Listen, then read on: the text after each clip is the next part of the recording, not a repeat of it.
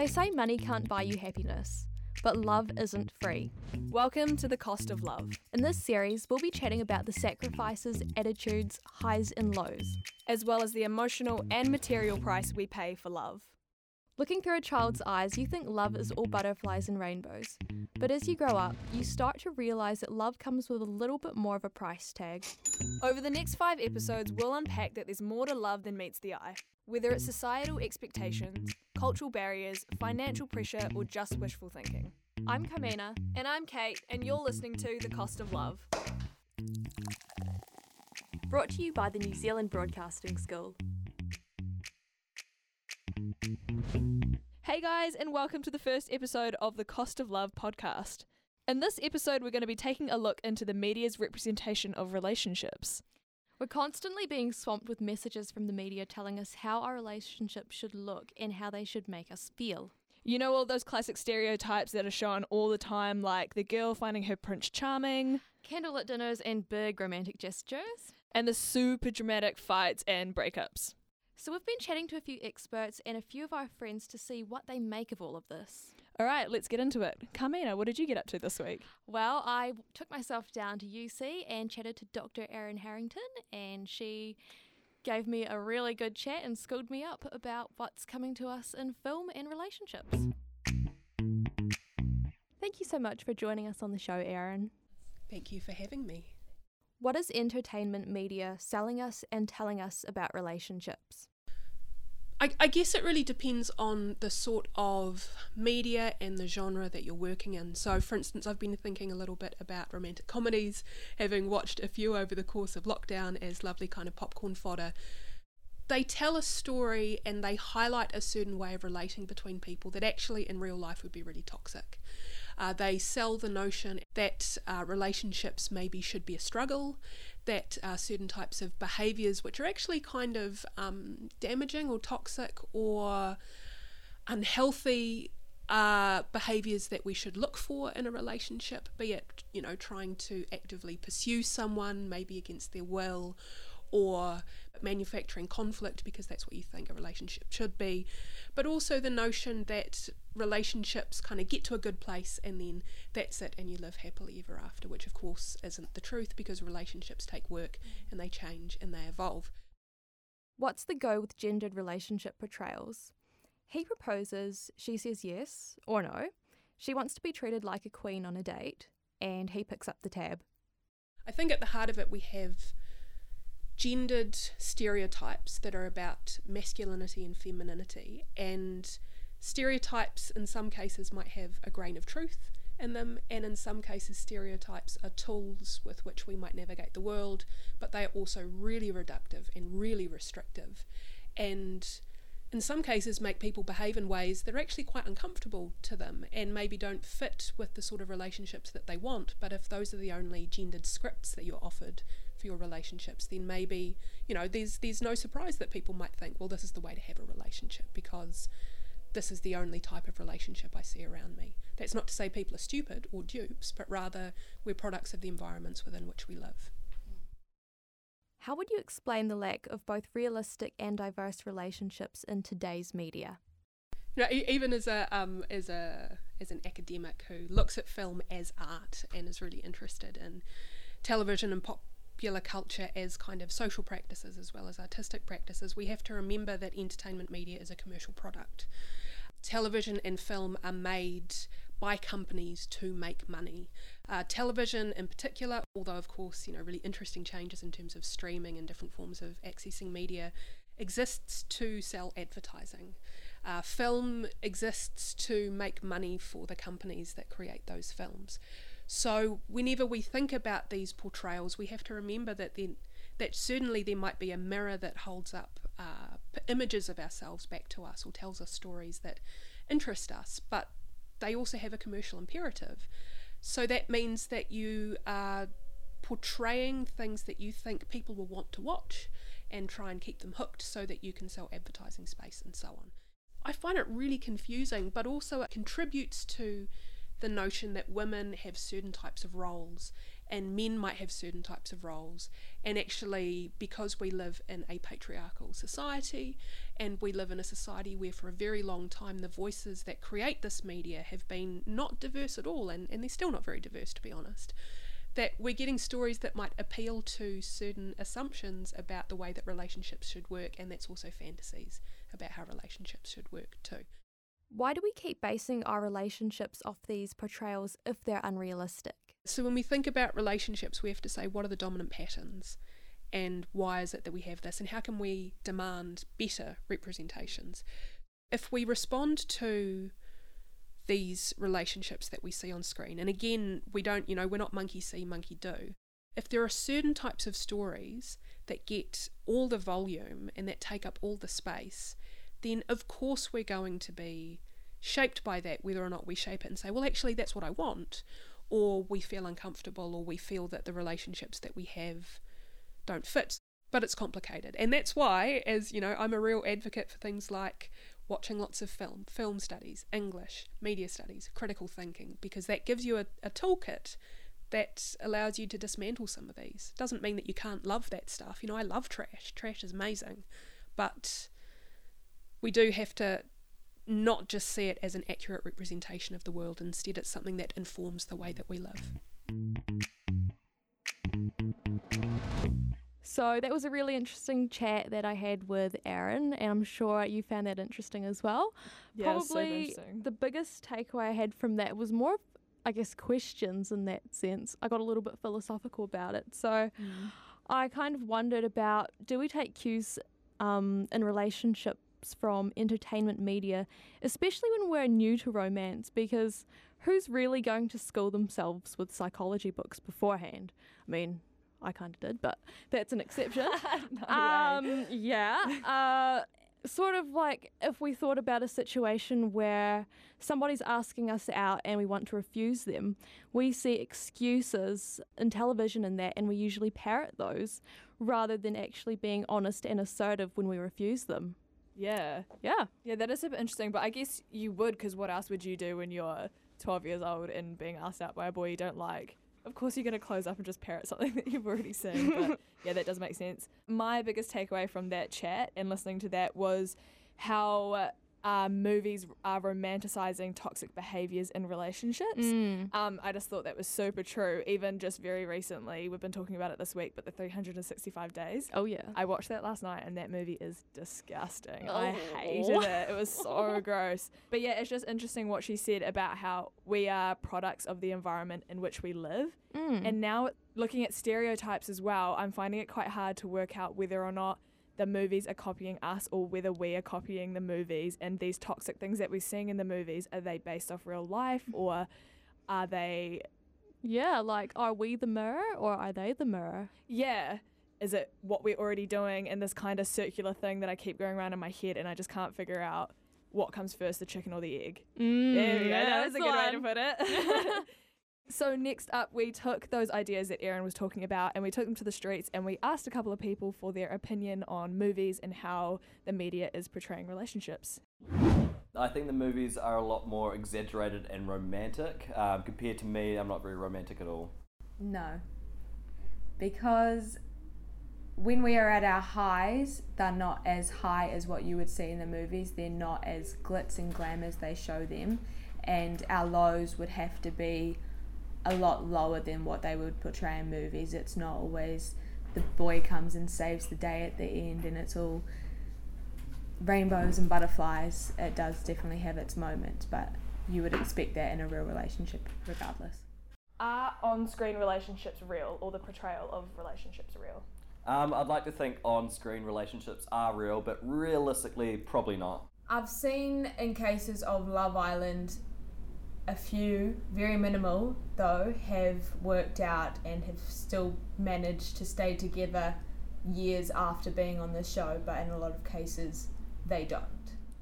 And do you think having these overly attractive, hypersexualized people on TV has given you an unrealistic expectation of what to want in a relationship and what to look for in a relationship? Oh yes, definitely. I think movies and TV shows portray this perfect, beautiful woman, and that's probably not very realistic.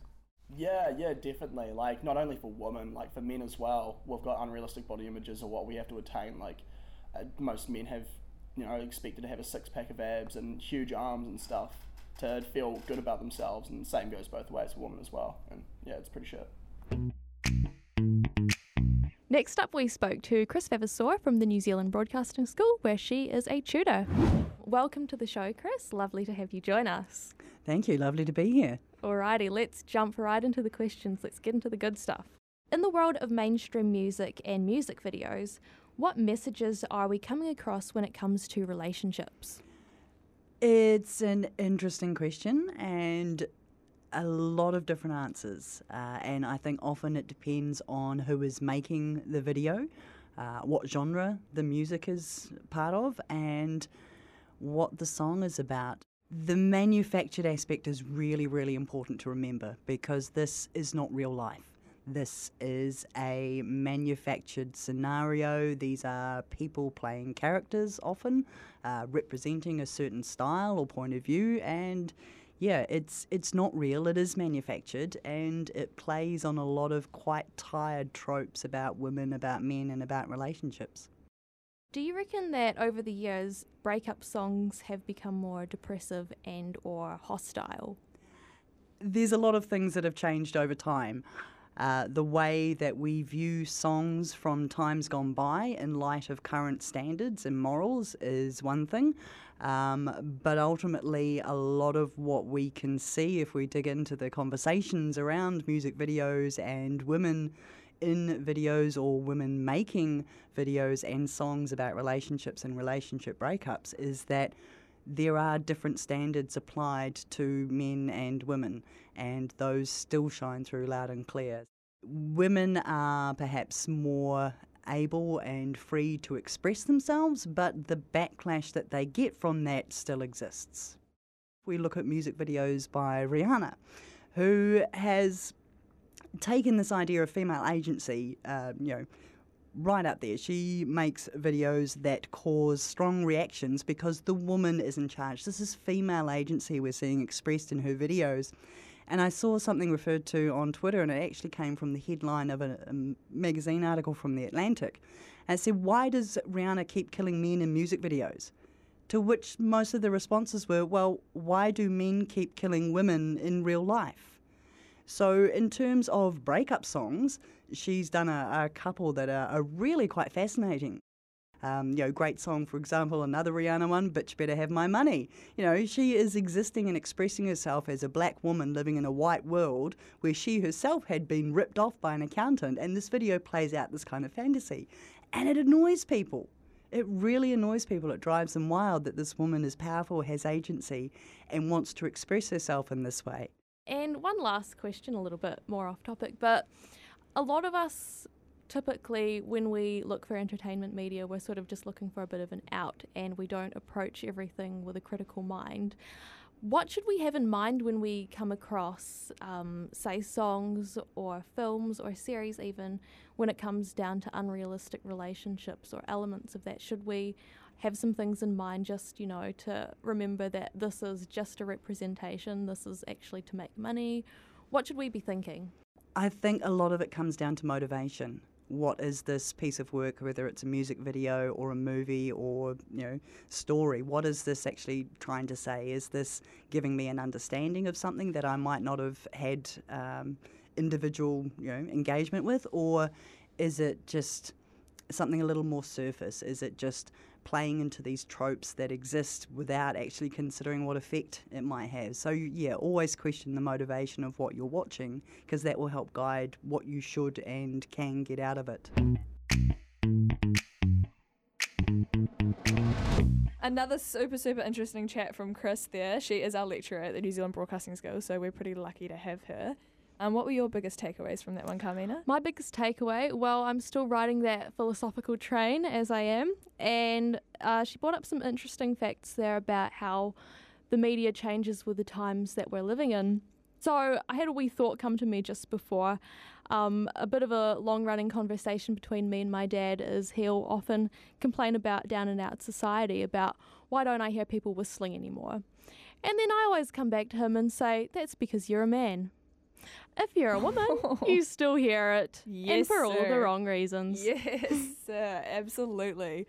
That is pretty funny. My biggest takeaway from that is just kind of the double standards that we're continuously seeing between men and women. And I come back to this one all the time, and I always talk about it with my friends, but how when you see little kids running around, and if someone is showing leadership qualities, if it's a boy, they're always described as a leader. If it's a woman, they're always described as bossy. And that word absolutely triggers me. I hate it so much. But regardless of what you're doing, we're just always continuously seeing these double standards for men and women. And Chris highlighted that again for me. We've unpacked what's the go with relationships in music and movies, but what about reality television? My name is Caitlin, I'm 20 years old, and my favourite dating show would have to be Love Island, UK. Caitlin, like a good number of us, have made up for the show's success in Aotearoa. MediaWorks says while it didn't rate as a peak show, it proved to be their best ever on demand. On the other hand, Married at First Sight Australia stood out on Kiwi screens as the top-rating reality TV drama. And it's us ladies, possibly with Mum in the mix as well, who accounted for those numbers with the series finding a sweet spot with females 25 to 54. I've jumped on the phone to ask Emma White, head of unscripted television at Warner Brothers International Television New Zealand, about the authenticity of their dating shows. Contrary to popular belief, is that we do not manipulate story or take storylines out of context, and I think that's an important ethical boundary that we choose not to cross here at Warner's, and it's not particularly crossed in New Zealand reality, to be honest, as you often see in other parts of the world. Rather, we prefer to take the most dramatic parts of the character's real journey and cut out the boring stuff, and by that we keep the highs and the lows of their storyline. And contrary to popular belief, care is taken to ensure participants have an ethical on-screen experience. Participant welfare on any of our reality television shows, including and particularly the dating one, we have comprehensive site testing for participants before they come on a show to make sure they are suitable. We have ongoing counselling throughout the show to make sure there is someone outside of the production they can reach in confidence.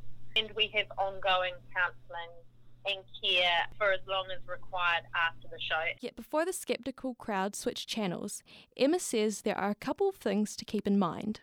We're looking at a cast that for whatever reason have decided they want to come on television and find love.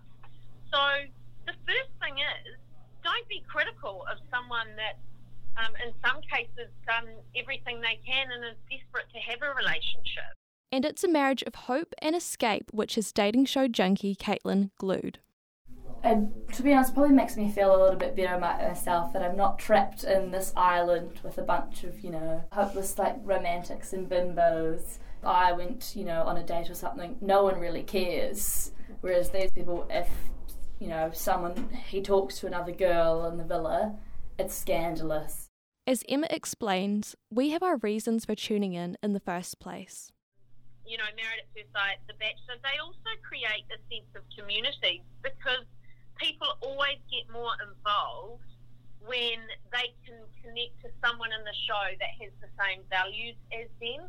And you will find from a reality television cast, there is always someone like you, but you won't necessarily find that in a drama. You won't necessarily find that in Game of Thrones. So people can relate, and I think that's huge. With an ongoing demand, reality television will continue to entertain the Caitlins for time to come.